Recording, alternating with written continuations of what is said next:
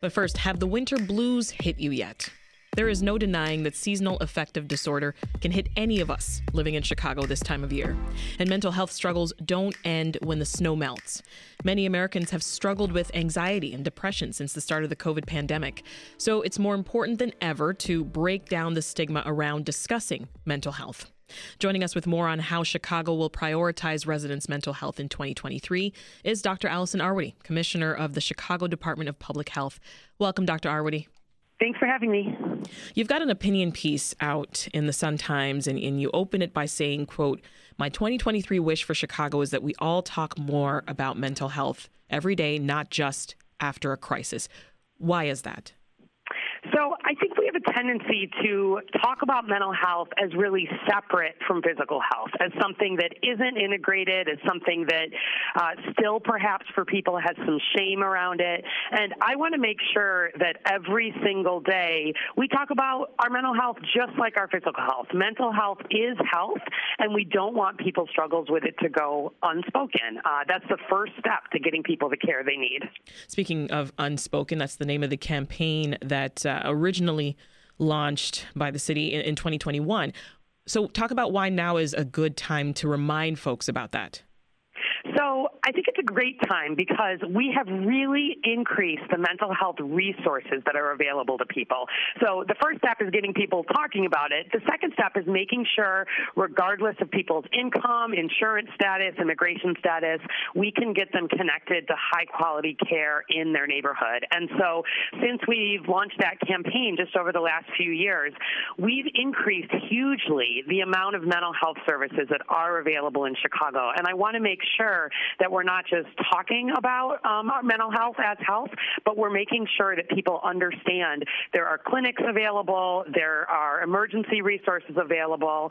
We are in a very different place than we are a few years ago. And so no time like today to turn mental health into something that is no longer unspoken. Yeah, well, let's dig into that a little bit because the city's budget for mental health, it's gone way up, right, since 2019. It went from 12 million to 89 million. Where's the influx going? So really under Mayor Lightfoot, we've seen amazing investments in mental health. We tend to talk a lot about that historic closing of the clinics. There were about 12 clinics that closed. Each of them used to serve, maybe 500 patients each. So if we think about reopening clinics, which has historically been a lot of the conversation, and I understand why it's the conversation because I think it marks for people this sense of we're losing resources that we needed. But if we thought about what do we need to do to increase resources. In 2019, the city was paying to serve about 3,600 Chicagoans with mental health care. 0 of those folks were children. Great. Nowhere near enough for a city of 2.7 million people. So we said, yes, let's double down on our own clinics. Let's make sure that we're adding pediatric care. Let's add telehealth. Let's add evening hours. But also, let's get care outside of the walls of our traditional bricks and mortar clinics.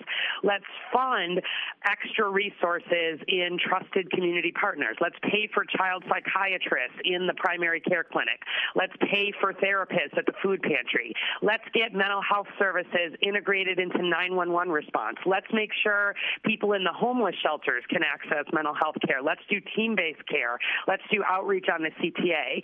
So there's been a lot of different investments in lots of different directions across the whole system because, frankly, opening clinics is part of it, but it's not thinking big enough. And so I want there to be a publicly funded clinic in every one of our 77 neighborhoods, but I also want to meet people who, frankly, have mental health needs that go far beyond what might be served in an outpatient clinic. And so it's gone across a whole range of those investments. But I'm really proud of where we were. From 3,600 people in 2019, we served 60,000 residents last year with high-quality mental health services in Chicago, and 15,000 of those were children. So it's been a big investment in money, but it's also been, I think, such a needed strategy across the system. And we'll talk more about clinics in a few minutes, Doctor, but I'm trying to get a handle of the most recent data on mental health in Chicago. Do you have those numbers? Sure. What's it looking like? So in terms of need, there is definitely still unmet need. As you started off with, during COVID, we saw a big increase in the number of people needing care for mental health and substance use. We continue to do surveys, follow up, especially with kids, I think. And that's one of the reasons that Mayor Lightfoot really asked us to invest in pediatrics. I think last year, like I just mentioned, we served with city taxpayer dollars 60,000 Chicagoans with mental health care. A lot of those were in regular clinics, but a lot of those increasingly were through, for example, CARE. That's our new program where mental health professionals are part of the 911 call response. We saw in our first 500 visits, or 500 911 responses, we had no arrests, and we're growing there. Last year, across our homeless shelters, we used to have exactly 0 primary care or behavioral health care funded by the city in shelters. And last year, we had more than 5,000 visits across more than 60 clinics. So we're really growing quickly. And as always, the health department likes to follow the data. So we look to see where are there more unmet needs, where are there community areas where we still need to grow and extend city services, partner services. Again, my goal is that every one of our 77 neighborhoods has a publicly funded clinic that's no barrier. And we're getting there. We really are. You know, we know that a lot of folks, they struggled particularly with depression and anxiety and other issues during the pandemic. Can you give us a sense of the progress Chicago's made on these things since 2020? Yes. So, I think one of the most important changes for me is this idea that as opposed to having a completely separate mental health system, we think about screening for depression and getting treatment and talking about it across a whole range of settings. So as one example, primary care physicians now are supposed to be screening every single year with a 2-question survey screening for depression in the same way that primary care physicians are taught to screen everybody for HIV and check everybody's blood pressure. If we are regularly asking people in healthcare settings, in school settings, in coaching settings, and then just in regular life, if we're regularly talking about whether people have issues with depression, that's the first step in getting them connected into this network. And so, where I look at our own clinics, we now are serving children, which we weren't just a few years ago. We're getting people with really high needs the care that they need, and we're serving 15 times as many people as we were serving in 2019. Usually, I think of really good progress as doubling the number of patients that we see, and this isn't doubling. This is 15 times the number, and I'm really proud of that. During COVID, obviously, a lot of our focus at the health department was on the direct causes of the disease, controlling COVID and its spread and the tests and the infections and the hospitalizations and all the things that you hear me talk about a lot. But behind the scenes, this is the area that we've really doubled down on the most, and it's the area that has grown the most, and it's the area that I really am very proud of the progress on. This is Reset. I'm Sasha Ann Simons. For once, we've got some sun in January, but as we know, winter can be a little gray and gloomy in Chicago. And if you aren't feeling like yourself lately, you're not alone. We're speaking with Chicago's top doctor, Allison Arwady, about renewed efforts to address Chicagoans' mental health in 2023.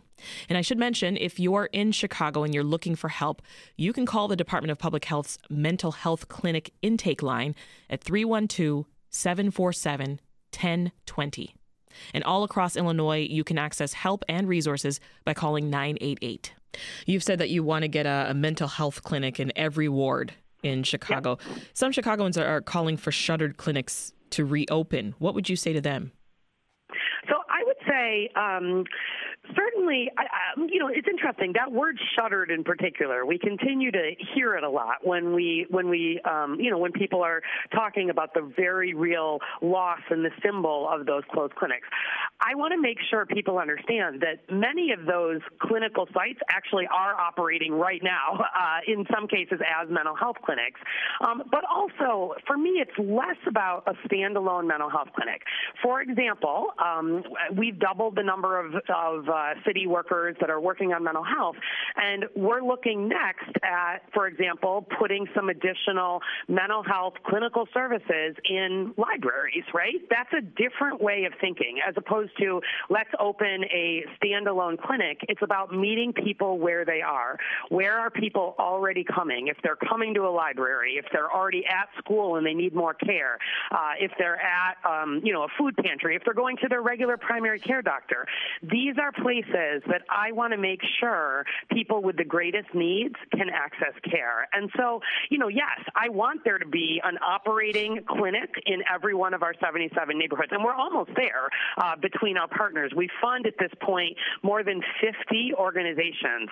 Most of them are what are called federally qualified health centers. So these are your Esperanzas and Erie Family Health Centers and Access clinics of the world that get most of their funding from the federal government. But we are funding those and others to add additional mental health providers. And so we're up to most of our neighborhoods. And I think, it's really not a pipe dream. I think very soon here, with some additional extension clinics, there will be a place in every one of our 77 neighborhoods where no matter who you are, no matter what your barrier, you can get that clinical care. But again, clinics are not the whole conversation, and I can't emphasize that enough. Beyond just making sure that those outpatient clinical services are there, I believe so strongly in making sure that we're meeting the needs of people who may be experiencing homelessness or may have substance use disorder and are just never going to keep a 10 a.m. appointment on a Tuesday. So there's a lot of pieces to this strategy, and clinics are a piece of it. But I want to make sure this conversation doesn't just stick on the clinics and thinks about all the other ways that the city can and should play a role in meeting the unmet mental health needs.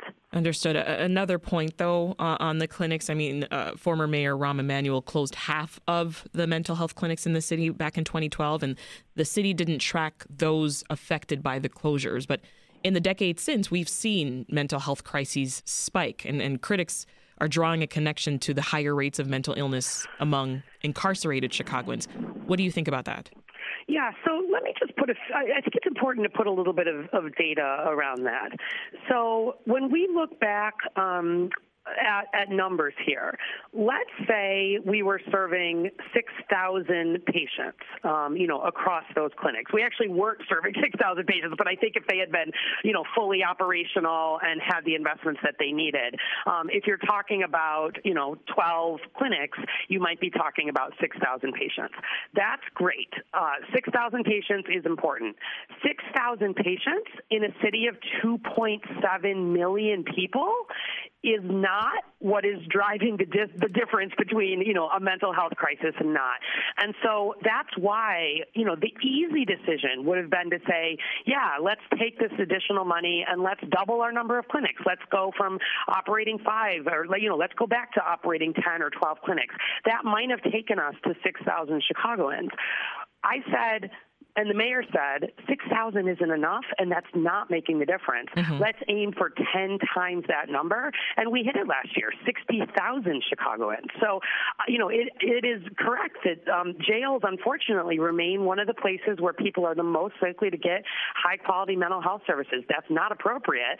And we're working with the jail to make sure that when people are discharged, they can then transition seamlessly into this clinical system that, again, can serve 60,000 people and growing, no matter where they are in Chicago. So, we have a ways to go still, but I want to really broaden that conversation and help people understand that we've majorly increased the clinical footprint. There's more coming there, and importantly, we're connecting to people who were never connected to those old clinics in the past. How much of an issue is the stigma around mental health, Dr. Arwady? Anecdotally, I'm hearing more people seeming open to discuss things like their depression or their anxiety. But do you think as a society we still have a ways to go there? I do think we have a ways to go, but I also think we're making progress. We all were talking about our mental health during COVID, right? Like, it became this thing to discuss. Everybody was feeling isolated. There was a huge amount of stress. I think it actually, in some ways, may have led to more openness and conversation around talking about mental health. I think we also see young people in ways that feels really different. Whenever I'm talking with teenagers and people in their 20s, they are much more open about mental health. I think that's amazing, and I think that's progress. I can tell you, when I was a young doctor, there was a time when I pretty badly probably needed mental health treatment. I did not seek it. There was a lot of stigma, I think, for doctors around getting mental health. I felt like I didn't have time to get that care. And if I could have gotten care just through the place that I was going to get my blood pressure checked in a way that didn't necessarily, make me take that extra step, I probably would have gotten the care I needed. And I want to make sure that all Chicagoans understand that talking about mental health, mental health is health, and keep that conversation going. I really ask everybody in Chicago to make sure that, they're talking about their own mental health challenges without shame. They're having the courage to start the conversation with someone who might be struggling, and spreading the word about these new programs and resources, because there are resources available. And I think, I love that we're talking more about this, and I hope that that continues. And if that's one of the good outcomes of COVID, at least that will be a plus of these terrible few years of the pandemic. Well, Dr. Arwady, we can't let you go without discussing this new COVID variant, XBB.1.5. We're hearing it called the most transmissible variant yet, and it accounts for over 70% of cases in the Northeast. What are the latest COVID numbers in this city? So here in the city, we are still at a medium COVID level. As you note, there is this newer subvariant on the horizon. It was less than 10% of the cases here in Chicago when we look at last week, but I absolutely expect that to grow. I want to emphasize to folks, though, this is still an Omicron subvariant, which is good news. That means there hasn't been a huge difference in its genetic makeup, but it is the most contagious yet. It's critical that people get the updated booster. There was a COVID updated vaccine that came out in the fall of 2022, a few months ago. So if you haven't had a COVID booster since Labor Day, you're not up to date and you're not protected as much as you could be against the Omicron subvariants, including this new one. So we're certainly keeping an eye on it. We're not done with COVID, much as we wish we were. Is Chicago bringing back mask mandates, you think, if numbers spike? So right now, like I said, we're at a medium level.